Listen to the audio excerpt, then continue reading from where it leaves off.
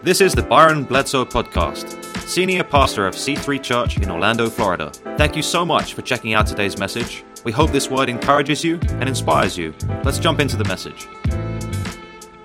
Hey, 2 nights ago, I decided it was later in the evening. I needed to go downstairs and grab my iPad and look over my notes. And I decided to leave the lights off. It was late at night, so I'm going down the stairs, and I somehow missed the last 4 or 5 steps. And you know that moment, if you've ever gone downstairs and all of a sudden you miss the steps, there's that millisecond moment in time where you think, oh no. That thought goes through your mind and there's nothing you can do. The thing I remember the most, the first thing is feeling that like, oh my goodness, and you're grabbing for air trying to stop yourself. And then I heard the loudest crack, my right ankle, and I thought my foot just broke off. My foot is going to be left on the stairs when I hit the ground. And somehow I hit the tile with this side of my head. And I'm laying there and I'm trying not to make a lot of noise because people in the house are sleeping. I found out Nate, our oldest son, he comes running downstairs to help me up. He's turning on lights as he comes down. Angie never showed up. She never came down. And I found out she thought, when she heard the noise, she thought Valkyrie, our Mastiff, had gotten a hold of a little chihuahua or a little dog or something. She said it sounded like a little chihuahua yelping. So apparently, as a grown man, when I hit the floor, the noise I make sounds like a little chihuahua. But I wasn't mad at her at all because I get it. We've been together so long and things come up and things happen. This morning, we're talking about marriage. And one of the most common statements that I hear about marriages that didn't make it, marriages that ended in divorce, the common statement I've heard, the common statement you've heard is this: we just grew apart. Now in life, we know that we're going to grow. Anything that doesn't grow is dead.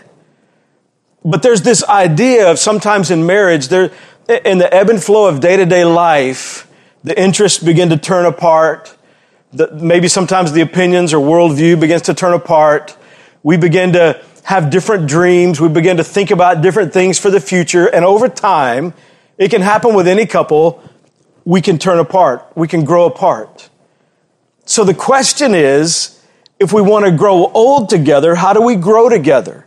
If we want to have that dream of a marriage, that happy ending, how do we pursue that? I think one of the things we have to remember is every happy ending had a hard middle. So what do we do? What do we build into our lives? Because early in the relationship, when you're dating or when you're first married, it's all romance. And I don't mean romance just the nice dinner, the trip you plan. I'm talking about even simple romance. I'm talking about the heart beating for the other person. I remember when Angie and I were dating, we were in high school, and I remember late nights, we would just be on the phone, and we're out of stuff to say. Nobody's talking. And we're okay with it. It's just being on the phone together. Hey, what are you thinking about? It's just being as connected as we possibly can. And then you move into the work of day-to-day life and the busyness of life. And some days go well, and other days don't go well. But there are a lot of days that are the nothing in between. There are the days that go well and the days that don't go well, but a majority of the days are spent in the nothing in between. Because when it's not going well, when things are bad, the superhero can kick in. I'll take care of this. I've got you. Don't worry about this. I'm going to fix this. You have nothing to worry about. He said what to you. She did what to you. I've got this. I'm going to have a conversation. See, nothing tends to bring people together. Nothing unifies people as much as when we're under attack. The bad days, superhero kicks in. The good days, we celebrate together. We cheer together. I remember as a little kid, my mom would always watch this game show called Family Feud. And everyone's cheering each other on and everybody's screaming together. And they may have some tough moments, but what you're seeing is the highlight of the moment when they're happy and they're all cheering for the same thing. The problem and the challenge in relationships and in marriage is not so much the lack of good days or the abundance of bad days. The problem's in the nasty normal. The biggest challenges we face are in the bland days of mediocrity and nothingness, when we get used to each other and the new has worn off And we settle into the routines and habits and things that used to be cute and draw us to are now annoying and predictable. It's in those bland days. I learned in my research, as I was praying through and thinking and preparing for just sharing these thoughts with you for a few moments, I learned that 86% of all divorces, 86% of all divorces are for non-severe reasons. 86% are not because of adultery or unfaithfulness. They're not because of abandonment. They're not because of abuse. For a vast majority of people whose marriages end, it's not the horrible days, it's the mundane. It's the slow ebb and flow of the mediocrity of growing apart. So how do we stop that? Because we know that none of us are perfect.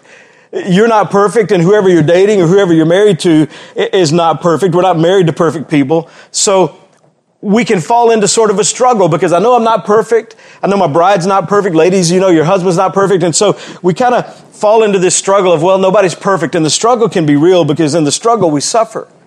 The husband snores and the wife suffers. The wife's a backseat driver and the husband suffers. Now, ladies, I don't know if you know this or not, but did you know that they have proven, it's a fact, I don't know if you're aware, backseat driving causes men to snore. No, I'm kidding. Not really at all. But we deal with the day-to-day and we can fall into this struggle. And often it's the normal days where the hostility and the frustration can build. And sir, you know, when you walk through that door at the end of a day, you know where she'll be sitting. If she gets home first, you know the countenance that will be on her face. You can decide. You already know the words that she's going to say. She's going to pick up those unfinished arguments and put them right in your face when you walk through the door. And you don't even know if you want to go in that room. Or ma'am, you know when you come in at the end of the day, you know what he's going to be thinking. You can read him better than he can read him. You know the snark that's going to be in his tone. You know the disrespect that's going to be in his attitude. You don't feel precious at all. You feel like he tolerates you. And you're tolerating each other. And for you, it's not even, do I want to go in that room today? It's, do I even want to go home today? The bad days, in some ways, can sometimes be better than the rhythm of what we've accepted, the struggle that we've fallen into. Because nothing brings people together like when we're attacked. People unify when we're under attack. And in a way, especially early in a marriage and as you begin to have a family, in a way you live under constant attack. The family's growing. There's the attack of busyness. There's the attack of the schedule. There's the attack of lack with time. There's the attack of lack with resources. There's the work pressure that's all around you. And you're trying to raise the kids. And it's almost like the husband and wife, you stand back to back and you're fighting the world together. You're trying to make it all happen. You're trying to raise this family. You're trying to achieve some level of the dreams you once talked about. The attack of trying to get these kids to this event and those kids to that event, and birthdays and graduations, the celebrations often, but the preparation just about kills you. And then one day there's nothing or not as much attacking. And you step away from each other. You've been back to back fighting in this relationship together for some common goals. But then when you're not under as much attack and the kids are grown and gone and life's a little bit seemingly simpler and a little bit slower pace and a little bit different, you step away and you turn and maybe for the first time in a long time, you look at each other and you realize you don't really even know the other person other than how they are in battle because you've done battles well together. And then we read these words that the Holy Spirit inspires, but he uses the Apostle Paul to write to the church at Ephesus. Words about marriage, words that are in some ways uncomfortable, words that are in some ways awkward, words that will stretch us beyond what we would prefer. Ephesians chapter 5 verse 21 says this, submit to one another out of reverence for Christ. Submit to one another. Now, I don't know your story, but I grew up in church. And I heard a whole lot of verse 22 and very little of verse 21. Verse 21 says, submit to one another out of reverence for Christ. Verse 22 says, wives, submit to your own husbands as you do to the Lord. I heard a whole lot of wives submit to your husbands. And ladies, if you're hearing that, there's no cringe factor here because listen, before we even go there, verse 21 happens. So it's in the context of mutual submission that then God breaks down, hey, here's what this can look like in practical terms. Wives, submit yourselves to your own husbands as you do to the Lord, for the husband is the head of the wife, as Christ is the head of the church, his body of which he is Savior. Now, as the church submits to Christ, so also wives should submit to their husbands in everything. And he's talking about, the Holy Spirit's using Paul to talk about the church, but he's using this picture of marriage. Wives, submit yourselves to your own husbands. I remember a friend of mine who was from another state, and he would always joke about how his wife needed to submit to him. Have you ever been around those guys that you didn't want to be like? Sometimes people who demand respect haven't done anything to bring respect. Sometimes people want position without functioning in a way that makes it easy to trust them with a position. It's easier to submit to someone whose heart is to serve and save you in every way they can. See, I still think it is in the DNA. It's how women are wired because men and women are wired differently. I still think there's some women who want a man who says, I got this. I'll make the call. I'll take care of this. They said, what to you? I'll handle it. Not because she can't, but because he loves so deeply, he jumps into action because of his love for her. Because here's the reality, and ladies, you know this to be true. When you constantly have to save yourself, life grows weary. And then verse 25, husbands, love your wives. It's interesting to me in the scripture that wives are never told to love their husbands, but husbands are told to love their wives because husbands, when you love your bride, the natural response of a woman, how she's wired, she's going to love back. She's going to love back. The challenge for women is in those areas sometimes to submit to their husbands in areas where their husbands have an opinion about something because that's a challenge because in so many ways, ladies, you're emotionally more intelligent. You can see what's going on a lot better. You're more emotionally connected with a lot of different things at one time where guys tend to be somewhat singular. So your challenge is, okay, I don't want to be married to a wimp, so I need to make sure he's leading in some areas, so I need to let him lead this. But husbands, your challenge is you're told to love your wives just as Christ loved the church and gave himself up for her to make her holy, cleansing her by the washing with water through the word and to present her to himself as a radiant church without stain or wrinkle or any other blemish, but holy and blameless. In the same way, husbands ought to love their wives as their own bodies. He who loves his wife loves himself. I used to not understand exactly what that meant because I know a lot of people that don't really love themselves. But what it means is if a man likes himself, he'll treat her well. If a man is angry, if he's frustrated, if he feels like a failure, he will act that out on his bride simply because it's what he feels about himself. But the beauty in marriage is found in mutual submission. Men and women working together. Angie and I, over the years, I've come to discover the areas that she is way ahead of me, the areas that she is the expert. And in those areas, I submit to her. She's come to discover the one or two things that I'm sort of good at. And so in those areas, she'll submit to me. And it is that mutual submission of figuring out how to work and sync together and understanding God has gifted each of us differently in very unique ways. And there are some things, according to God, there are some things that women are going to be better at, and there are some things that men are going to be better at, and it's still okay to say that. It's still okay to recognize that. Rather than living in a numb reality where we pretend it's not the case, it's okay to recognize that. Each of us have different strengths, and we have different vulnerabilities. And we are the strongest in our relationships when there's mutual submission. Because mutual submission is a sign, it's a byproduct, it's a symptom of authentic love. Sometimes when people think about C3, they say, man, I love C3. I love the friendliness and how welcoming people are. I love the vision of C3. I love what C3 does in the community. I love the music. Man, I love C3. That's not true love or submission. You may love who we are and what we do, but if it's only because it's what you prefer, it's not true love. It's when the weather's bad and you attend anyway. When you're tired and you serve anyway. When you hear something in a message that's founded in Scripture, but it makes you uncomfortable, it takes you to that place of tension where you have to evaluate, am I living consistent with what the Scripture teaches? And you listen and you apply as best you can anyway, and often that's a process. Often that's not a light switch moment, it's a journey as you process what Scripture is teaching and look at your life and think of how different it is, and you begin to move in a direction consistent with Scripture. When those things are in place, that's submission. And love is not possible without submission to the one we say we love. Mutual submission. So today, this week, I want to encourage you.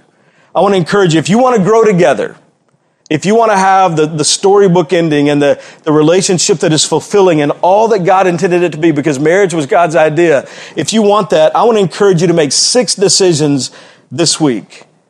That because you make them this week, you'll make them forever. Here's the first one.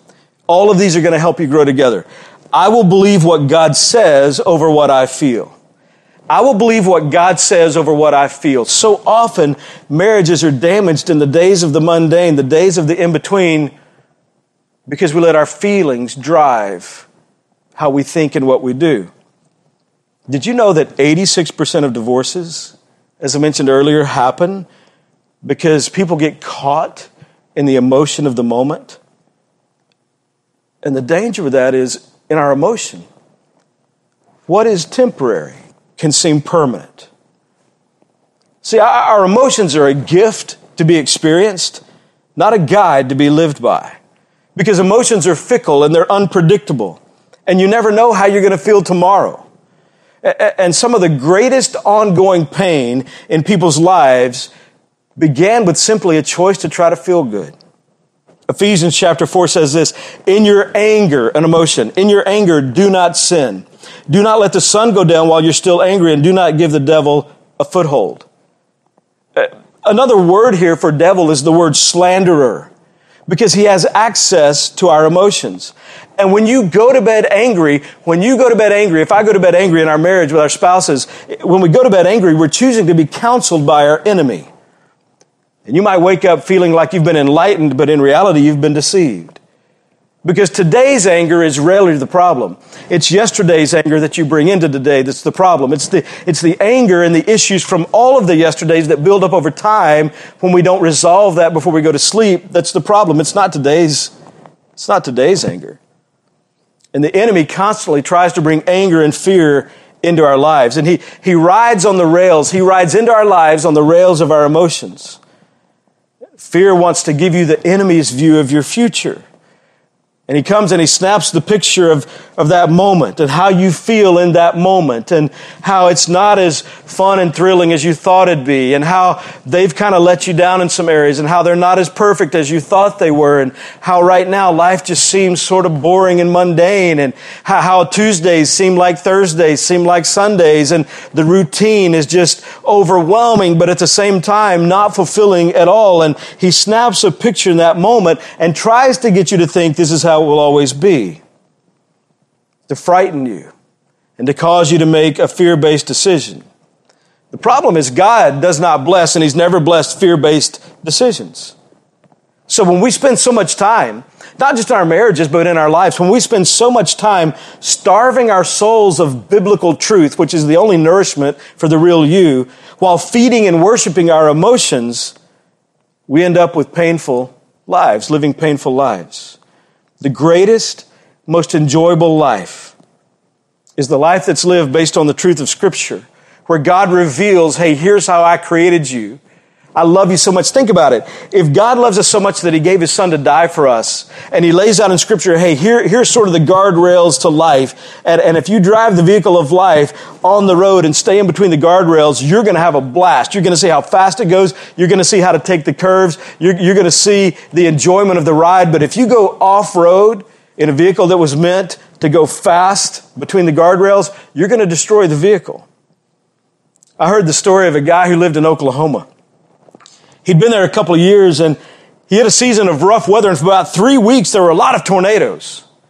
And a friend from Canada called him and said, hey, man, y'all been having a rough time down there. There are no tornadoes in Canada. It's beautiful here. And he sent him some pictures of what it's like in Canada on his phone. And he said, man, you should come here. So the guy moved there in the summer and he loved it. He loved it until winter hit. And then there was snow like he'd never seen. There was ice like he'd never tried to drive on. And when he was dealing with all that, a friend from Southern California called him and said, man, I heard you're going through a rough time where you are right now, but we don't have tornadoes over here, and it's never cold. There's no snow. There's no ice. And he sent him some pictures of how beautiful it was where the mountains meet the ocean. And he said, man, you should move here. And the guy did. He moved to Southern California, and he woke up one night, and his house was violently shaking. And he was so scared because there was an earthquake. He woke up the next morning to dishes smashed on the floor and things wrecked around the house. And in that moment, he had a friend from Hawaii that called him and said, hey, I heard you've been going through a really rough time, man. You need to come to Hawaii. You should come here. There's no tornadoes, no snow, no ice, no earthquakes. Send him some pictures of Hawaii. It's beautiful here. You need to move here. It's like paradise. And so the guy moved to Hawaii until he woke up one day and he turned on his television and he saw that there was a hurricane warning. And he wasn't familiar with that. First time he'd experienced that, he didn't pay a lot of attention before. And so he asked a friend, hey, what exactly is a hurricane? And the friend said, well, it's kind of like 10,000 tornadoes tied together. Hey, have you made some decisions in your life where you would have just been better off to stay where you were?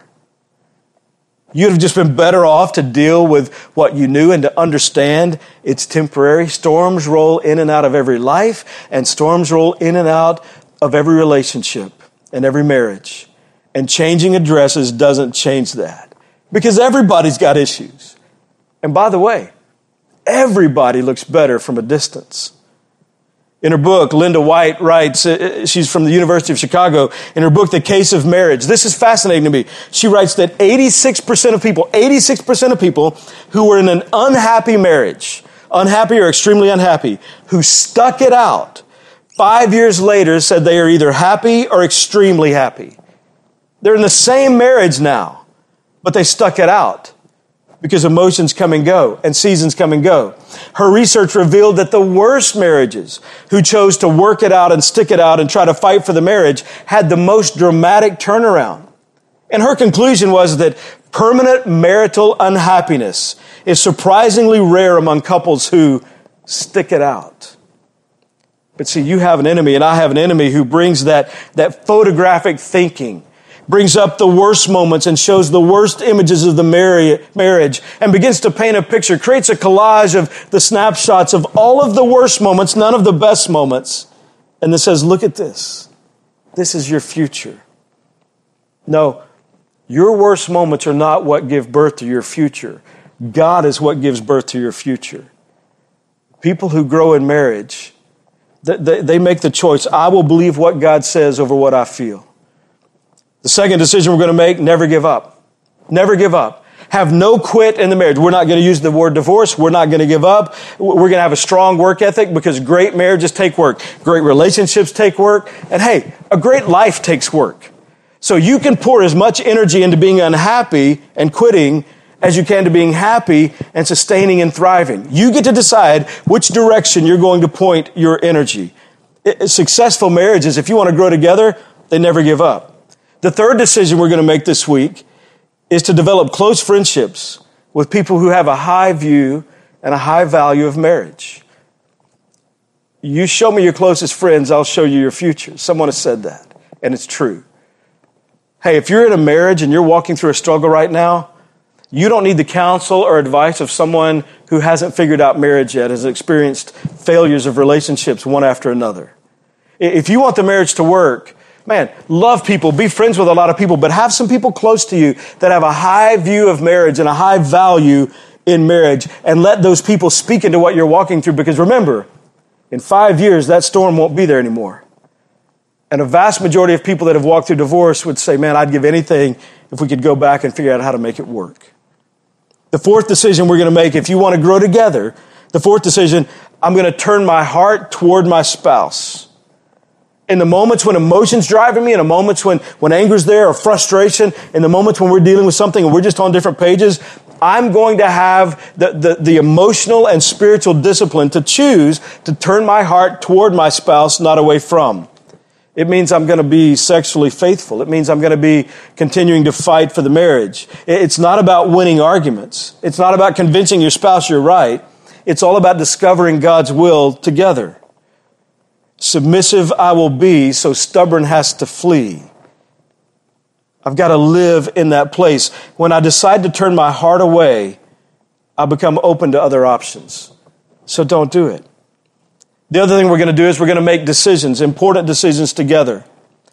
It's not about I've got to make my decisions and you've got to make your decisions. It's about we're going to discover God's will together. And then the final decision we're going to make, if you want to grow old together and not just get there, but be thrilled that you got there, enjoy life, live in that place. Like people at one time said their marriage was unhappy, live in that place where, man, I'm so excited to be in this marriage and I'm excited about what God's done. Here's the sixth one.